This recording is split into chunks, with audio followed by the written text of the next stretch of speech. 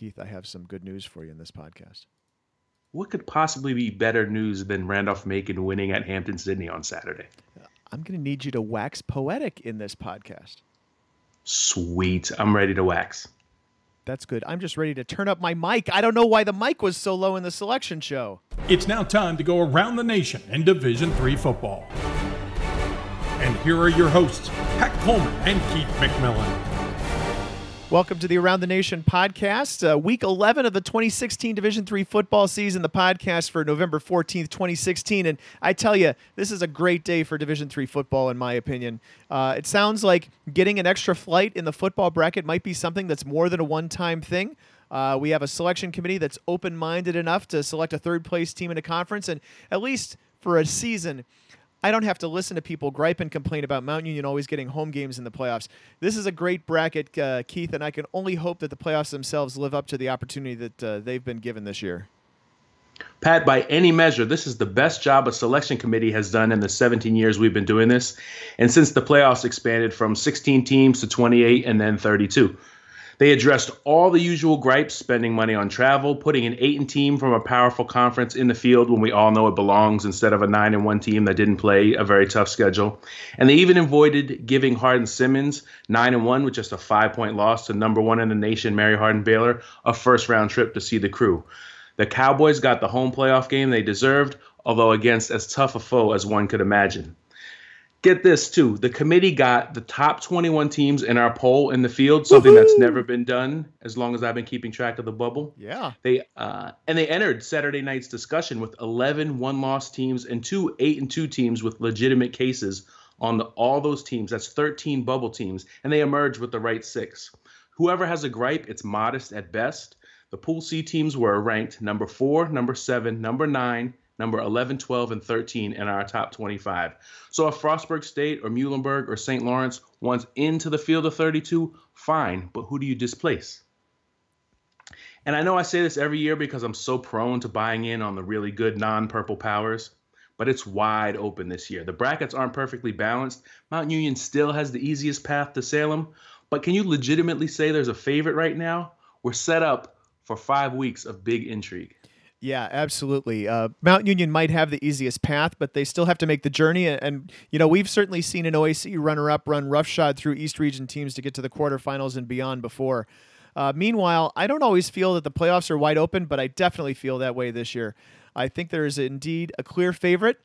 They've been number one on my ballot for several weeks, but there really are perhaps 5 or 6 teams with legit chances to win it all. This is going to be a fun tournament. Coming up later in this podcast, we're going to hear from Jack McKiernan. He's the athletic director at Kean University, the national chair of the Division III Football Selection Committee.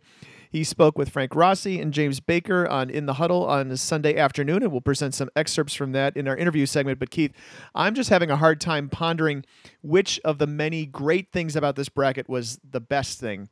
Like when I put it out to the readers on the poll on the front page, they voted for Mount Union going on the road, which I guess I should have expected considering the number of Mount Union haters. I think that's an accurate term in this case we see every November. Number 2 answer in the poll was 3 WIAC teams getting in, and I think that might be true, that we finally have a second data point to go with Empire 8 from 2007. Being a third-place team shouldn't be an automatic disqualifier. Well, and that 2007 case, too, was a case where the team that won the automatic bid, which was Hartwick, probably wouldn't have got in with its at-large case. But the tiebreaker broke funny, and they put the other 2 teams in the field. In this case, all 3 teams were solid, deserving, and given how tight the results were between Platteville, Oshkosh, and Wisconsin Whitewater, where any of them could have beaten one another, all 3 teams deserve their spot. But I think the best thing, or the one I feel best for, is for the fans of Hardin-Simmons, who I'm sure were resigned to their yearly screw job of being sent to Mary Hardin-Baylor for a first-round rematch. And while they might well get sent to Belton in round 2, fans and students in Abilene at least get to enjoy being the epicenter of the Division III playoffs, or the epicenter west of Geneva, New York, for 1 week. Another best thing I thought, and this really deserves to be highlighted here on the podcast, was the level of discourse around this year's selection and the understanding of the process. From a committee chair who clearly gets it to fans who do, even on Twitter, The release of the final regional rankings, I feel like Division III has come a long way in its playoff selection process. I must have seen only the fans on Twitter who don't get it. But one thing I didn't see this year is we did not have a base full of players from specific teams griping about not getting into the playoffs, which we've certainly had happen in the past.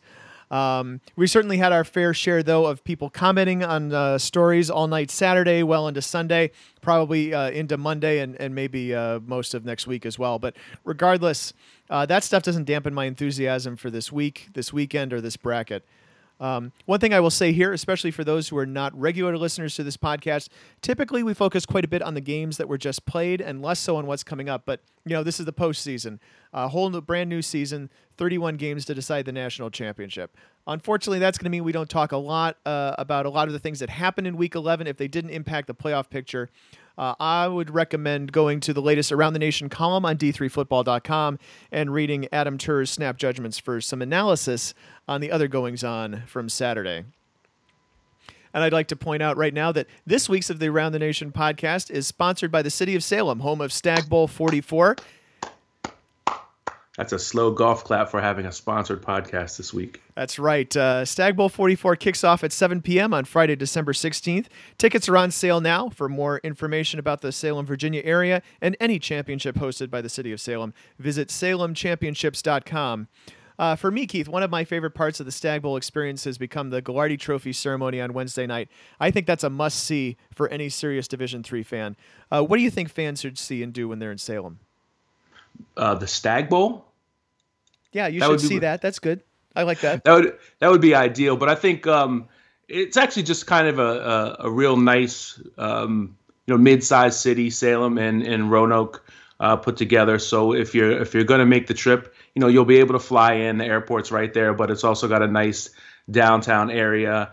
And I think the best thing really about Salem, this is why we keep going back and it keeps going back to Salem, is the folks who put it on.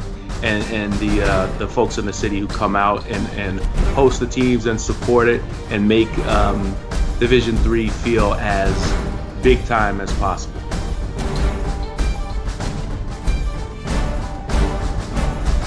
And let's talk game balls. I'm giving mine to Matt Hunt of DePauw. Matt had a fantastic career for the Tigers, and there's no better way for a DePauw quarterback to cap off a season than by leading the 2-minute drill, no, not now, Kenny Mayne, and throwing the game-winning touchdown pass with 38 seconds left to take back the Monon Bell. Throwing the winning touchdown to your brother is icing on an amazing cake, and Andy Hunt caught the 13-yard touchdown pass for the 37-34 win. Matt, for his part, threw for 241 yards, ran for 159 for the Tigers on Saturday, and he finishes his career with 8,659 career passing yards. He's DePauw's top player in career total offense with 10,635 career yards, and now he has the bell. My game ball goes to John Carroll. And in a way, it goes to years of Mount Union teams because without the 222-2 regular season record since 1994, the streak of OAC titles since that year, Saturday's Blue Streaks win is just another 31-28 result. But let's give credit to John Carroll's defense, which sacked Dom Davis 7 times, and its offense, which produced a game-winning drive and an Anthony Meglin to William Wood 24-yard touchdown pass with 39 seconds left. Tom Arth's team legitimately shook up Division III and busted the tournament wide open as we head into it, and for that, John Carroll gets my game ball. And I should also point out, while we're discussing John Carroll, that the Blue Streaks went out and scheduled Wisconsin Oshkosh for the opener, and it didn't cost them a playoff spot. Yeah, that's true. Hey, perhaps playing Oshkosh early on meant that John Carroll was a little better prepared for facing a team of Mount Union's caliber.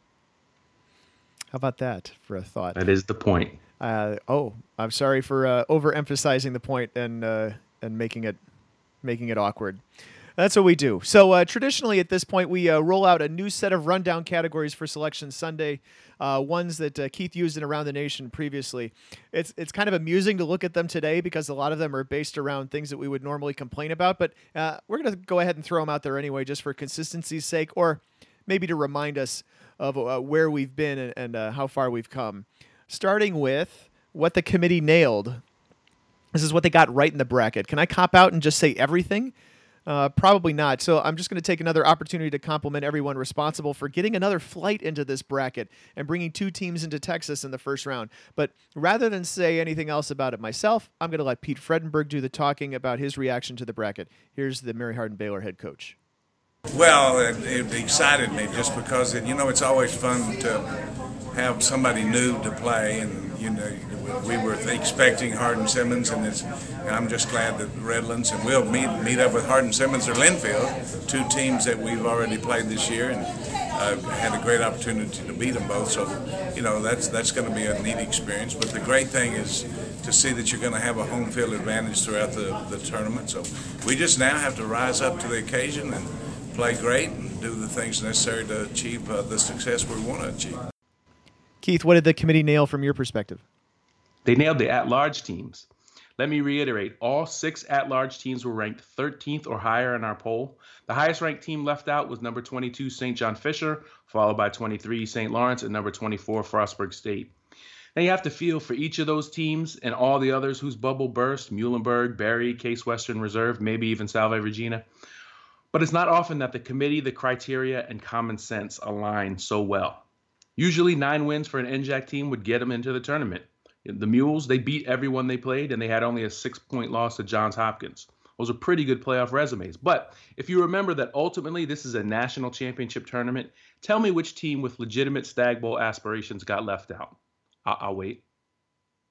Which team that could beat Mount Union or probably beat Mount Union, even in a 9-1 down year, got left out? Which team more likely to advance than whoever wins the Platteville-St. John's game on Saturday?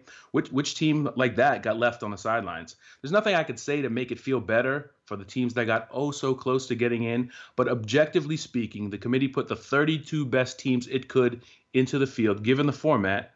And for that, they deserve credit, because if they hadn't, they darn sure would be getting our scorn. I feel like I need to do the slow clap now, huh? I still feel really good about this bracket. So when we go to our next category, what the committee blew, there's not a whole lot to choose from. I'd at least look at the fact that Wheaton and North Central could face each other in the second round, and Platteville and Oshkosh could face each other in the second round. I wonder whether that could have been avoided. Couldn't we have kind of lifted out the Platteville-St. John's matchup and swapped it over to the other side of the bracket, trading it for the Wheaton-Huntington game? Maybe this is minor, but it wouldn't have cost any extra money, and we could have split the CCIW and the WIAC completely on opposite sides of the bracket.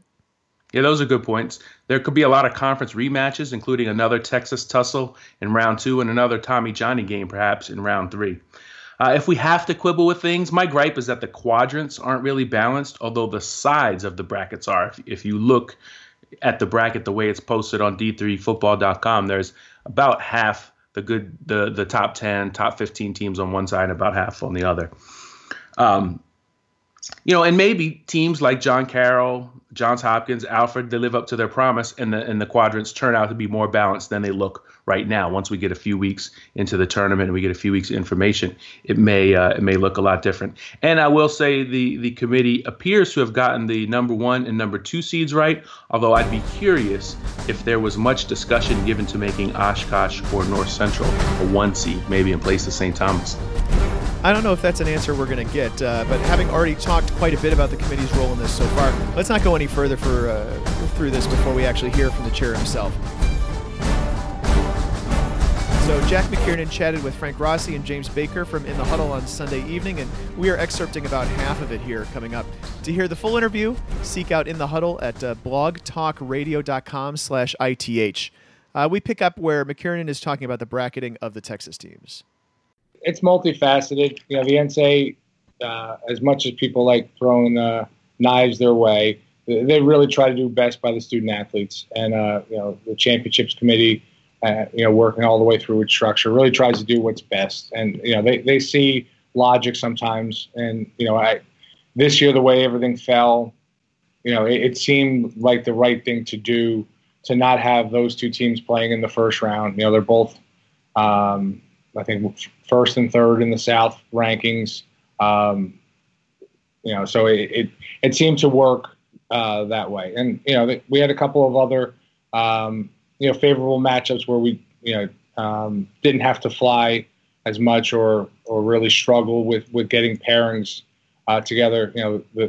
The the map sort of fell together a little bit easier in some other places that allowed us the flexibility to pick up that third flight to try to balance out the bracket, because ultimately we're trying to do what's best for all of college football and give everybody a fair opportunity that this Saturday all 32 teams can feel that they were handed a fair shake. Now, we are a Liberty League and East Region-centric show, and we'll start to kind of focus in on that. Again, folks, you are in the huddle with Kean University Athletic Director Jack McKiernan, chair of the NCAA Division III Football Championship Committee. My co-host James Baker, who I know is out there waiting to ask a couple questions, was interested to see the Hobart-Mount Union matchup. James, why don't you go ahead and start a couple questions on that line? I mean, Hobart was probably the second-ranked team in the East region. How did they end up with Mount Union? Well, I mean, listen, I said this in this room where we're at. We made the selections that everybody out there, when they see this bracket, is going to worry about their team, and then would be curious where Mount Union was going to wind up. So, as the committee, we have the utmost, respect for Mount Union for what everything they have done. But again, you do have to treat them like every other team that plays in Division III, and we have to look at numbers and look at results and look at conference results across conferences when you do have some comparisons. And our final regional rankings will come out. Mount Union was the fourth. I'm pretty sure was fourth in the North. So when you have a 4 seed from one region playing the 2 seed in another region, you could see why they'd be on the road, and you could see why Hobart. Sometimes you do try to take the names off the line when you're looking at this and pairing things up, and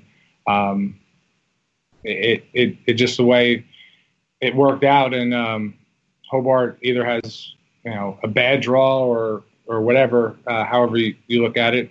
But that's the way we felt. We can't cater to any one program. We're trying to be fair to everybody, and that where the numbers pushed us, that's the way the bracket fell. And like I said, as much as you guys talked about the flights, geography does make sense sometimes. That is a driving force when we put a bracket together. So it's not a true 32 team top to bottom weighted bracket. So you do have some inconsistencies out there.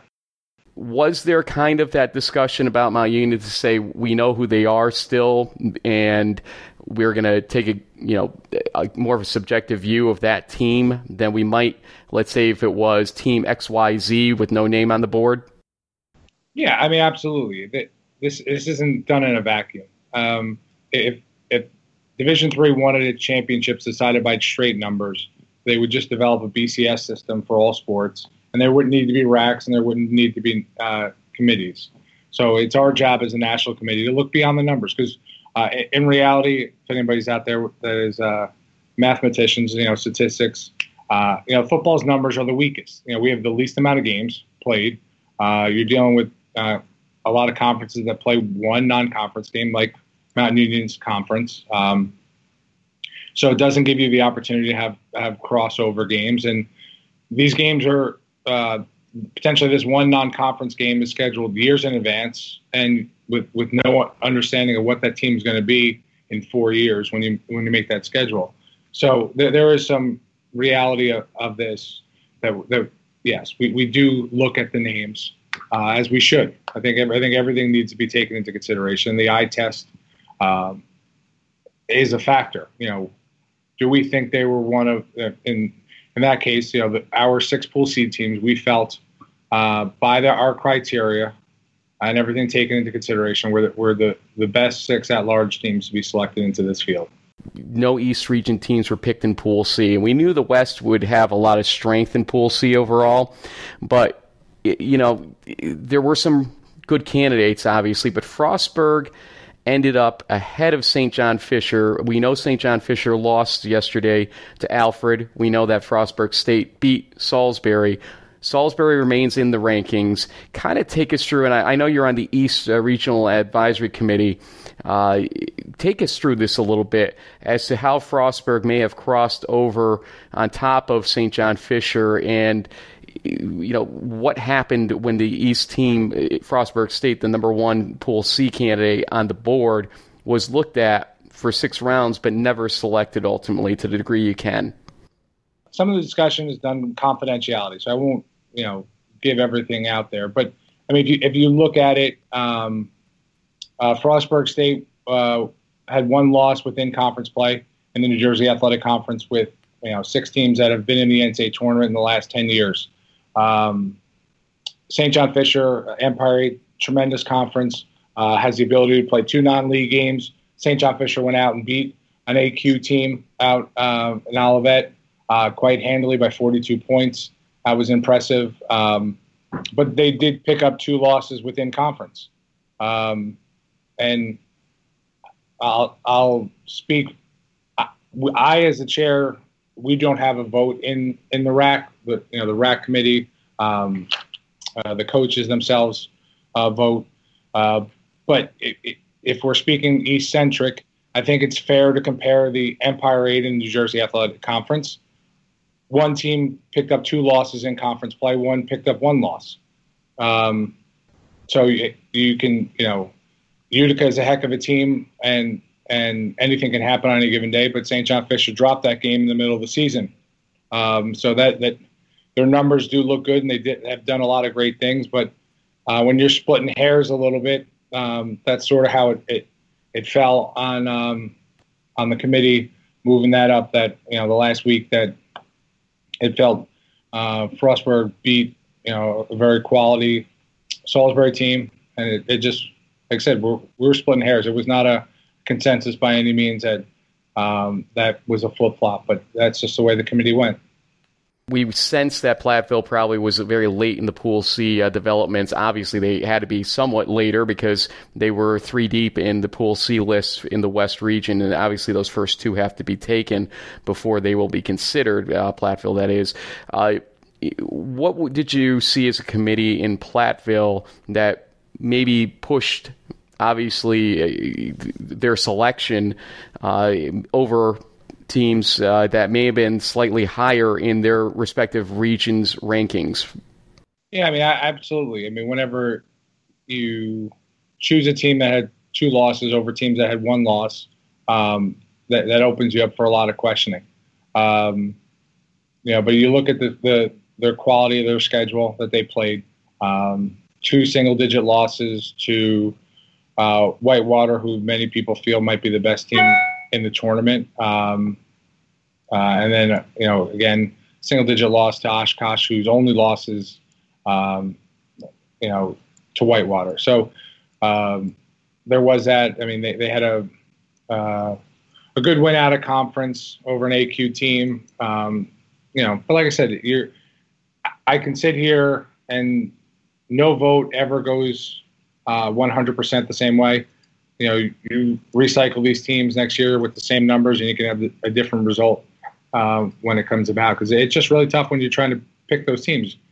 There's very little crossover with this, and you're trying to do what's best for the region, or in this case, the nation. But it's really hard to compare, teams, because you were talking about St. John Fisher, 2-loss team, really strong in the East. Their numbers stacked up very similarly to Platteville. I'd like to see those 2 teams play, but we didn't have more spaces in the field to put them in. So, when you only have 6 spots, it's tough. And as much as this hurts to say, a lot of times, like, every team that didn't make the tournament lost, so that they had the opportunity. If they made a play or not, they could have gotten in the tournament. It's a really tough go of it. But as a national committee, we felt confident that was a deserving team to get it an at-large slot into our tournament. I tell you, Keith, we've done these interviews. We've listened to a lot of these interviews. I've done and listened to these interviews across a range of Division III sports, and it's just not very often that you get actual information out of a committee chair interview. I think releasing the final regional rankings certainly helps because then all of that information is out there in the public already. They don't have to dance around it. But I was just impressed by actually getting something out of this conversation. Pat, I agree, and it's a huge difference to have those regional rankings because it helps everybody understand where they fall or where they fell or why they didn't get in.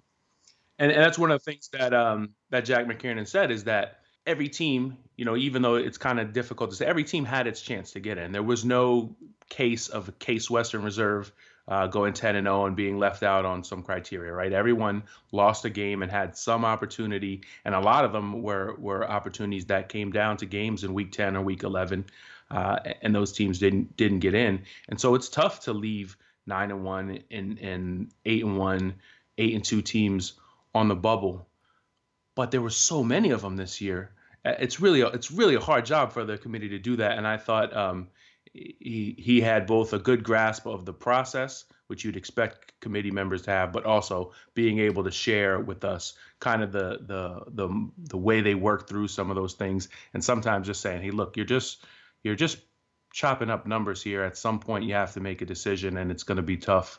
But here's why we did what we did." I thought one other thing that kind of got touched on in the interview that we should point out is that they kind of took they were more welcoming of common sense this year, and that part of that is kind of being unshackled by the NCAA membership with the regional rankings. But I thought also with the flights in the first round, even though they're essentially saying, hey, we spent for 3 flights in the first round when we only had to spend for 2 based on who got in. If you look at what they did with the bracket, because all those teams are going to play each other, the flying teams, so to speak, Redlands, Mary Hardin, Baylor, Linfield, Hardin-Simmons, and Huntingdon, those teams are going to eliminate each other pretty quickly. And so there's potential for fewer flights in the second round and third round, although you always get to a point in these tournaments where eventually teams have to fly. And it's not a completely unreasonable set of pairings to set those teams up with either. Obviously, we'd prefer not to have the 1 and the 3 in the South, Mary Hardin, Baylor, Hardin-Simmons, play each other in the second round. But, it's better, for goodness sake. It's better than having it happen in the first round because that is pretty much how it's almost always happened previously. I thought this might be a good opportunity, too, to address our projection from Saturday night. Where we picked St. John Fisher instead of Wisconsin Platteville. Basically, if we wanted to pick the teams that we thought would be the best to get in, we just would have gone bang, bang, bang, bang, bang, straight down the D3Football.com top 25, and we would have ended up with the same 6 teams that they did. I am ecstatic that they chose the teams they chose. That's fantastic. And I look forward to how this ends up in the bracket.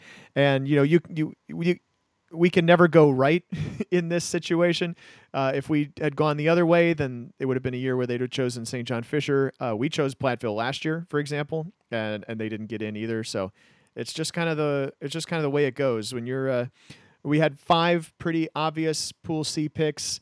And then the other one was a complete toss-up, even more random than tossing a coin, to be honest.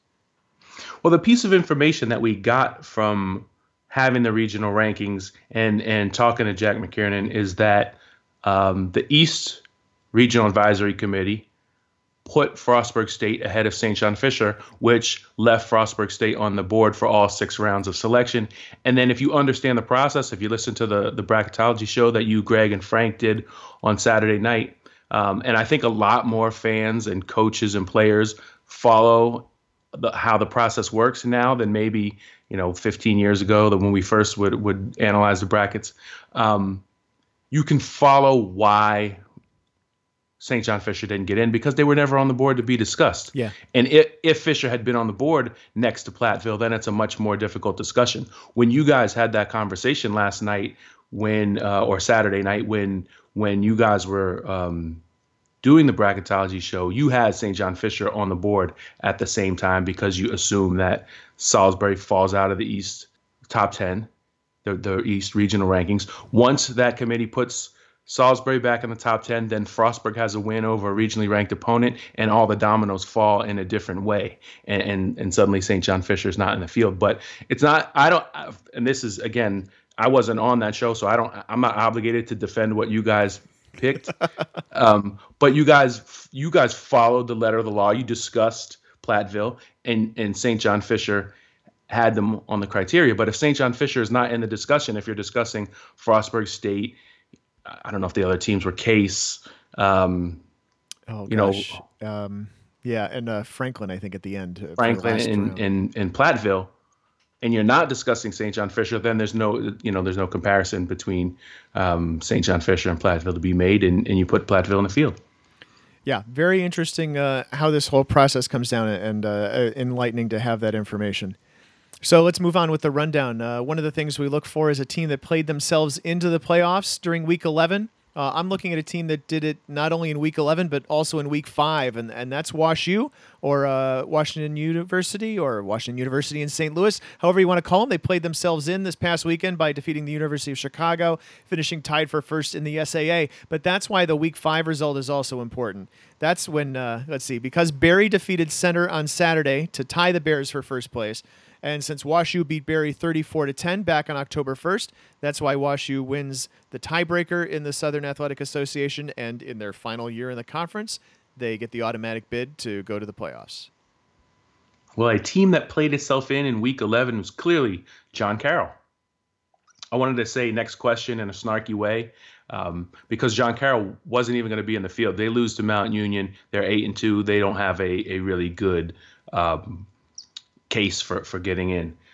We should also thank Randolph-Macon, though, in this Week 11 teams that played themselves in, because not only did the Yellow Jackets beat Hampden-Sydney to finish 9-1 and take the ODAC automatic qualifier, they helped us avoid having to figure out how to break that tie with Emory and Henry and Washington Lee, because the ODAC, because those teams beat up on each other the same way the Empire 8 and the NJAC do, that would have been a pain. And so thanks to the Yellow Jackets for keeping us from having to do that. All right, Keith, I got to take a tangent off of our rundown here and ask you, because you were there. How was it, especially as a Randolph-Macon grad? How was that?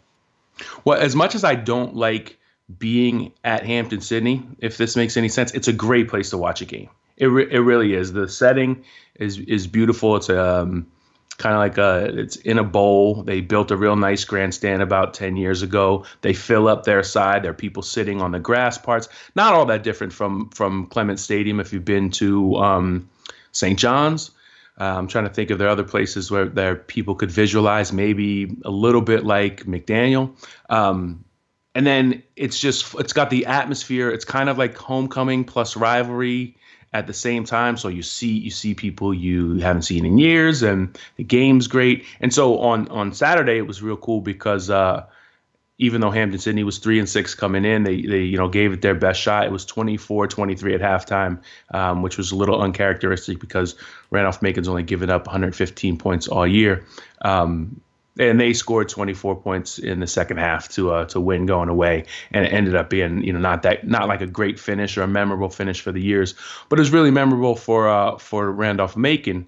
And I'll squeeze this in because this is one of the great things about D3. You can just walk on the field at the end of the game and listen to the coach give his speech to the team. You can't walk on like at Wisconsin or Tennessee at the end of the game and just stand there while the coach talks to the team. But one of the things Pedro Aruza, a Wheaton graduate, by the way, who's been at Macon for about 10 years, one of the things he said to the team was that after they've had a couple down years in a row, they finished 4-6 last year, you start to hear the chirping from people, and I don't know if that's alumni or administration or whatever, that maybe we should start lowering our admission standards, maybe not harp so much on character when you're trying to recruit guys, and just try to get some better players in. And he wouldn't do that. And then he turned around and found a 9-1 team, or built a 9-1 team, and that's what he was so proud of. And I don't say that just to boost the alma mater, but I think that's something that a lot of programs across the country can relate to in a lot of ways, because we're always having this wrestling match with who are we as a program, what do we want to be, and how does football fit in at this institution? And so that's why I wanted to share that. Hashtag YD3 on that. Randolph-Macon played themselves in. Wash U played themselves in. John Carroll, of course, played themselves in. There are only a few teams that played themselves out in Week 11. Case Western Reserve, definitely one of them. Spartans were 9-0 going into the week, and while they couldn't win the PAC's automatic bid because of that much-discussed conference tiebreaker, they really could have assured themselves of an at-large bid by defeating Carnegie Mellon to go 10-0. Instead, they lost, and they were buried so far down the bubble, their name probably wouldn't have come up even if we'd gone 10 deep in Pool C. Strength of schedule for them just wasn't very good, and in the final regional rankings, the ones they released on Sunday, Case was behind Berry and Muhlenberg in the South, and those teams weren't selected either. Yeah, St. John Fisher played itself out in Week 11. As much as the Cardinals had a case for an at-large spot with a monster 590 strength of schedule figure, and remember, strength of schedule goes from about 400 to 600. It can go higher, but you almost never see a number as high as 590. St. John Fisher was the fourth best strength of schedule figure in the country. As much as they had a case with that for an at-large spot with that number, it's hard to feel too sorry for a team that could have clinched a spot with a better game than Saturday's 38-17 loss at Alfred.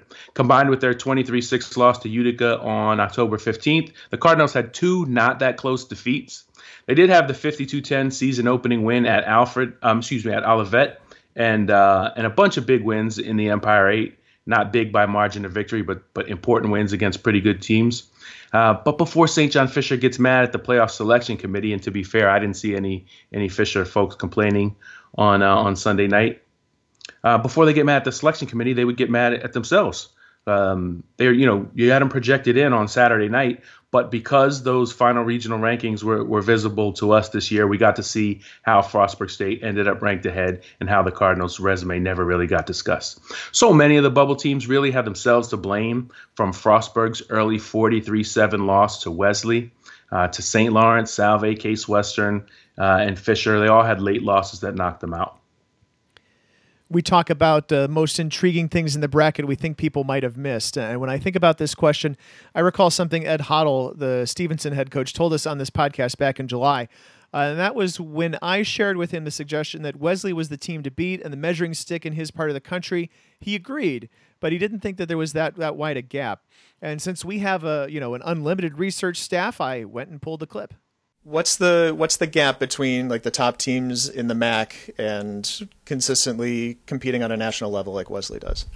I think it's very, very small. I think that where it's going, is it getting smaller, is it getting larger?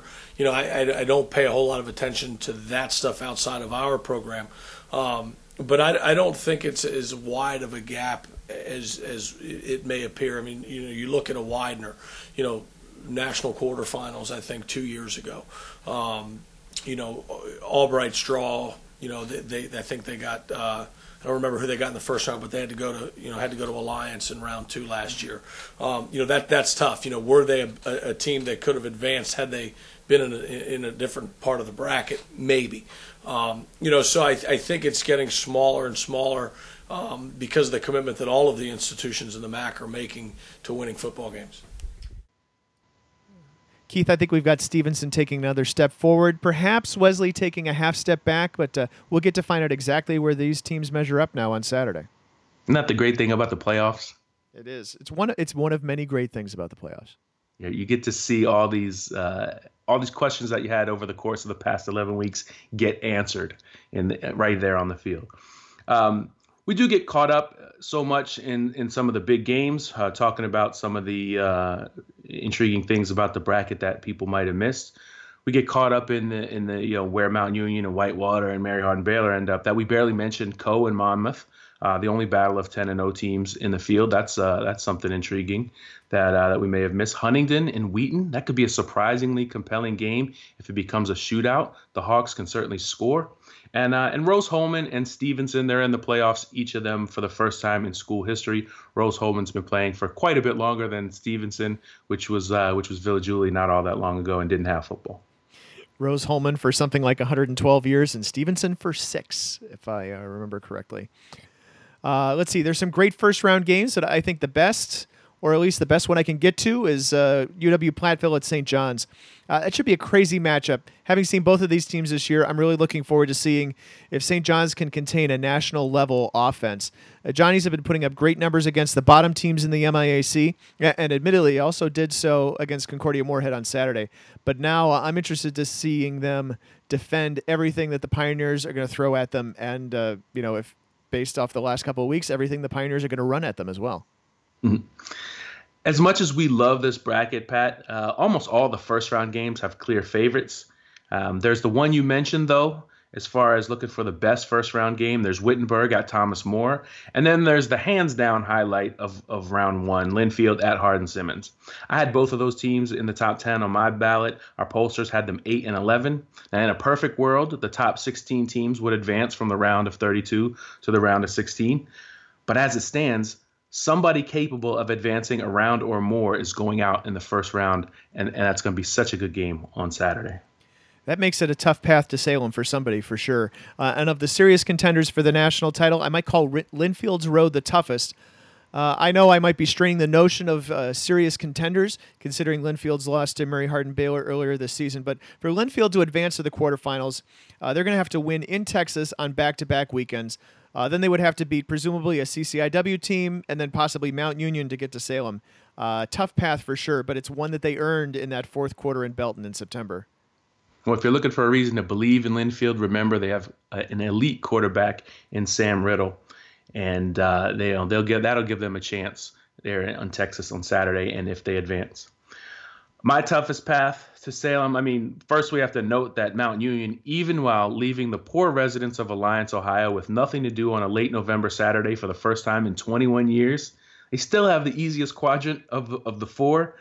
The other parts of the bracket are the parts that are stacked. UMHB, Linfield, Hardin-Simmons, North Central, and Wheaton, all teams ranked in our top 13. They're in the same quadrant.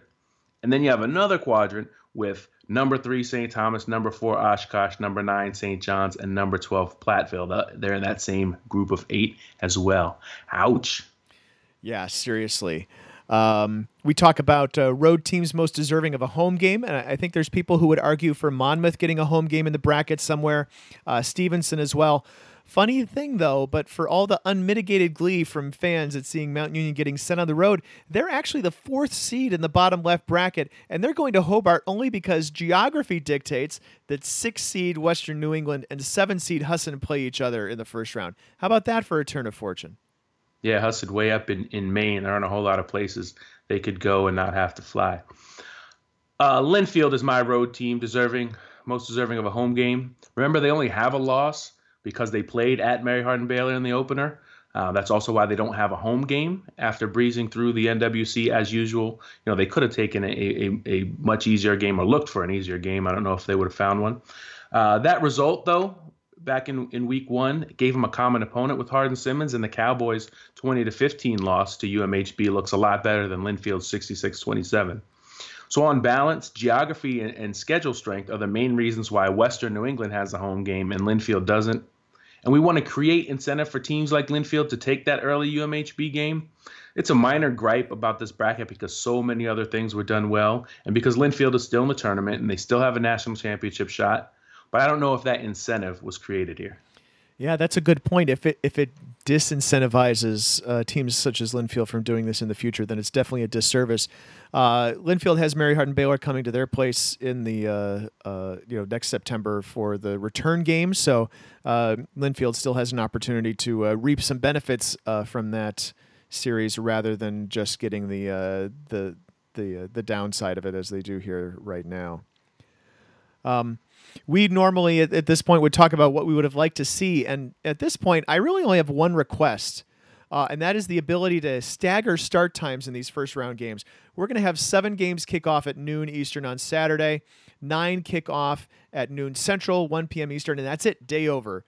This is perhaps the best day of Division III football, but nobody can watch more than a little bit of it the way it's set up. We've made so much progress in the past few seasons, so committee, And I think this is really just only in the hands of the committee. I don't think they have to go anywhere else to get this done. Let's make this the next priority. This is something we can do. Let's do this. Yeah, and you wouldn't have to you could still give teams kind of some rigid options like 12-3 or 6 or whatever the case may be. But I'll agree with you, Pat. Staggered starts would mean dedicated fans could watch both the Wheaton and North Central games if you live in the Chicago area, or St. Thomas and St. John's if you're in Minnesota. Hobart and Alfred are about 2 hours apart. Johns Hopkins and Wesley, you could get to both sites. Oshkosh and Whitewater. I mean, it could be done. You could watch 2 playoff games in a day, but maybe we're the only fools who care about double dipping. Well, even if we're not talking about being in both stadiums at the same time, you could, watch one in a stadium and watch another one at home. You could watch multiple ones in a row at home, like, you and I might do on an occasional Saturday just during the regular season. There are 32 teams who are in the field. There are 216 who aren't. Some of those teams might have fans who would watch a setup that's kind of reminiscent of November Madness. Great point. We did quick hits back on Friday. That seems like forever ago, and literally it was about 10 front page stories back. But we're still going to run through our picks, at least the good ones. And we all picked key impactful games for the game of the week, but it's the Franks. It's Frank Rossi and St. Cloud Times writer Frank Rakowski, who each picked John Carroll at Mount Union, and that's hard to dispute. The most impactful game, regular season game of this decade so far. Rossi also picked Case Western Reserve to get upset. Keith and Frank Rakowski also picked teams who would salvage poor seasons with wins, and Frank Rossi picked Wesley, really providing an eye-rolling definition of poor season, but whatever. Keith, you and I each picked Mount Union as the regional number 1 team to have the closest game. How about that? Yeah, it was so close. It was 3 points in the negative direction. Yeah, neither of us took Mount Union as the team most likely to be upset. That would have been impressive. But for rivalry game winners, Ryan Tips took Case. I took Monmouth. Adam Turr took DePauw. And for the sake of time, I think we're going to call all the other picks bad and just move on. But before we get into the slope down to the end of this podcast, Keith, you had a question from Twitter for us. I did, and it was who hosts if Whitewater and St. Thomas both advance, and that's a great thing about the regional rankings being released. The committee also shares the information that we need to determine who would host in later rounds, and so it's pretty clear that if it were to go chalk on that side of the bracket, that St. Thomas would have to go to Whitewater. Same deal on the other side, whether it was Mount Union or someone else advancing, they would go to Mary Hardin Baylor. Right, exactly. Right. Mary Hardin Baylor would host anybody out of that bottom bracket, and if it were somebody other than Mary Hardin Baylor advancing out of the top side on the left, then it kind of goes to comparison of where the teams are seated, and you can kind of figure out now. We'll tell you where we believe the teams are seated. We'll have the best information we've had in a decade on that, which is nice. But you can kind of figure those things out for yourself as well by looking at stuff. So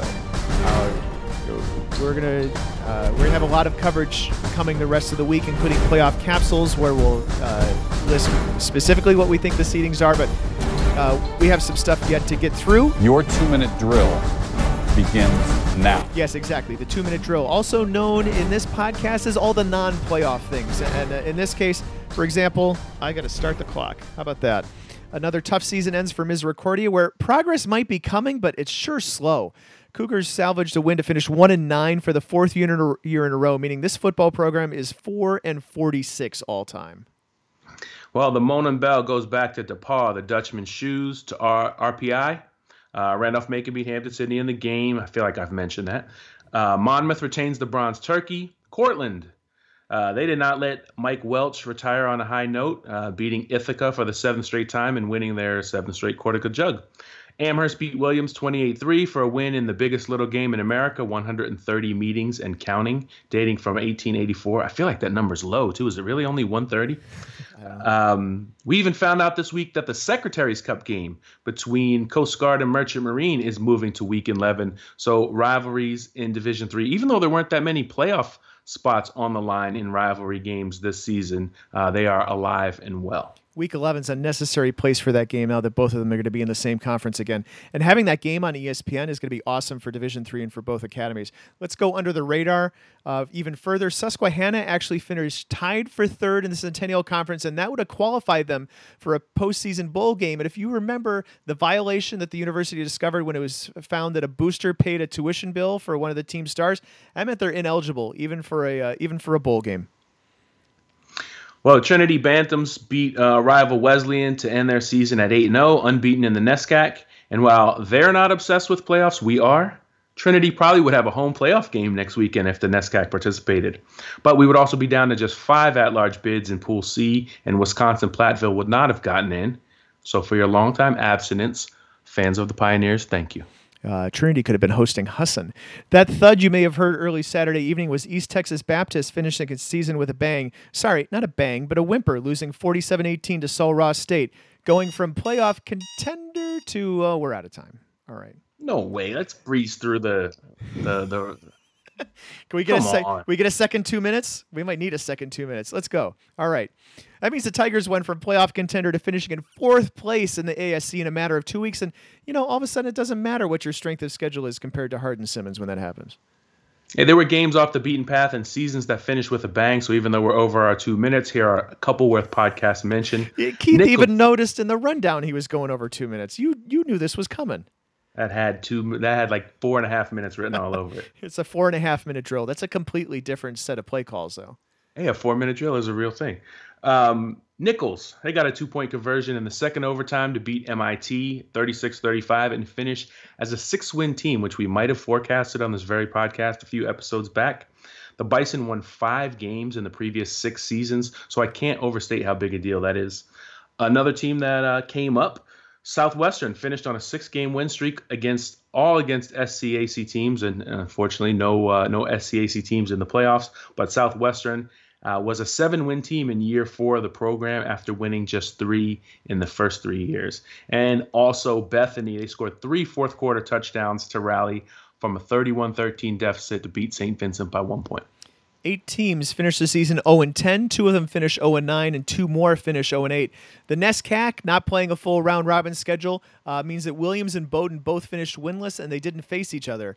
The 0-10 club this season, Howard Payne, Oberlin, Earlham, Wilmington, Grove City, Sewanee, Martin Luther and Grinnell, Lewis and Clark, and Whittier each finished 0-9. Those are 2 schools, by the way, not 3. Whittier and Lewis and Clark.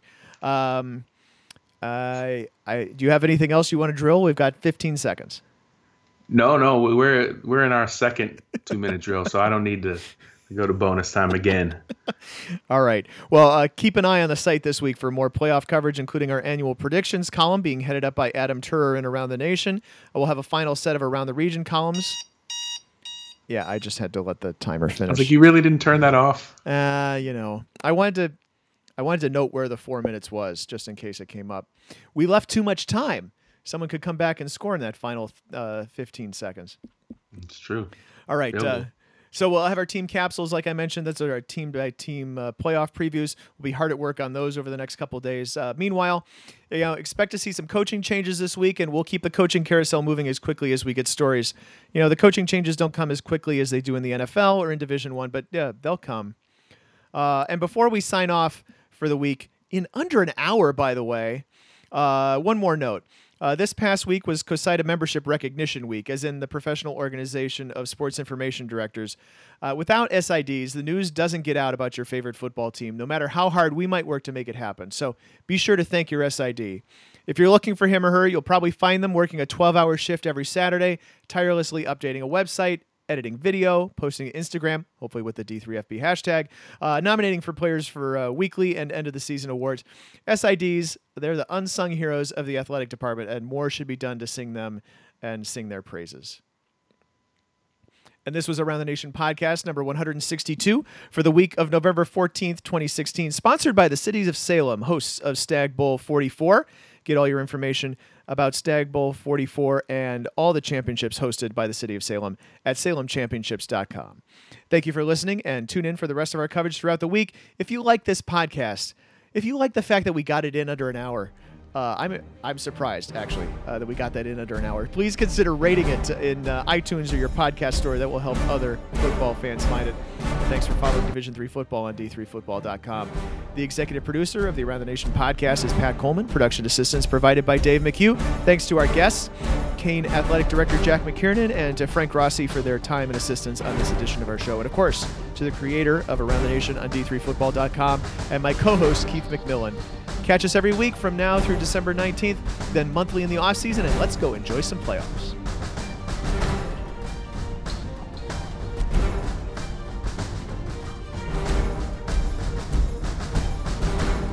We still got 5 minutes. We could do 5 minutes of rollout here. No way. We're good, man. That was clean. Let's keep it. Now, if you could, I mean, you want to start talking about some Saturday's games? What do you got? Olivet at John Carroll. We didn't talk about Olivet very much, did we? Nope. Lakeland at Whitewater. What do you got score on that one? Well, I see Lakeland lost to Platteville 56-0, and Whitewater beat Platteville 30-24. So that would mean it's going to be 62-0. All right, I'll take. You take 62. I'll take everything under 62. That's why the transitive property of scores does not work in sports. Sure, Bridgewater State at Alfred. That's a trip. It is. Yep. Mount Union and Hobart is even more interesting than we would let on. I'm interested to see how Shane Sweeney does. It's the Hobart quarterback. He threw really well against a lot of teams this year. I'd be more interested in the other quarterback, in Dom Davis, now that Mount Union's had him for, I guess, maybe about 6 weeks he's been starting. So it's Mount Union without a super experienced guy. And you know, there was a time, of course, when Kevin Burke and Greg McKaylee were all inexperienced as well. Therese Scott last year was an experienced player, but it was his first season as the starting quarterback. So this will be interesting to see how Mount Union deals with just not being able to just do whatever it wants. And I think they'll still, I mean, that round 2 game, if they get through Hobart at Johns Hopkins, could be a lot better game than the names on the jerseys might suggest. What are you doing with your Thanksgiving weekend? Probably going to Johns Hopkins, I'm guessing. Sounds like a decent idea. It would be interesting if we could get somebody to Texas. The Thanksgiving weekend is like the worst time to fly. So yeah, I'd do it any other time. If I had my own plane, though, if we had the D3Football.com Learjet or Cessna or something, because you know Abilene and Belton, not exactly like right next to the big major commercial airport. Oh, that's true. But now I'm going to start looking up. Flights to Dallas. I'm going to do it. I haven't been to. I actually haven't been to Dallas. I flew into Austin last time, and I flew into Dallas. When did I fly to Dallas? Oh, for the COSIDA convention this summer. Yeah, I was going to say that Austin is much better to get to Belton, right? Yeah, it's just there's no flights out of Austin after like 5:45 in the afternoon. It's craziness. Oh, that is weird. So I might end up having to fly out of DFW. That I would appreciate there being a noon start, because that way the game's over by 3:30. I could get on the road and get to DFW and get out. Okay, work product. Nobody's interested in this. They've all tuned out. But thanks for listening to the Around the Nation podcast. Seriously. Where's that stop button?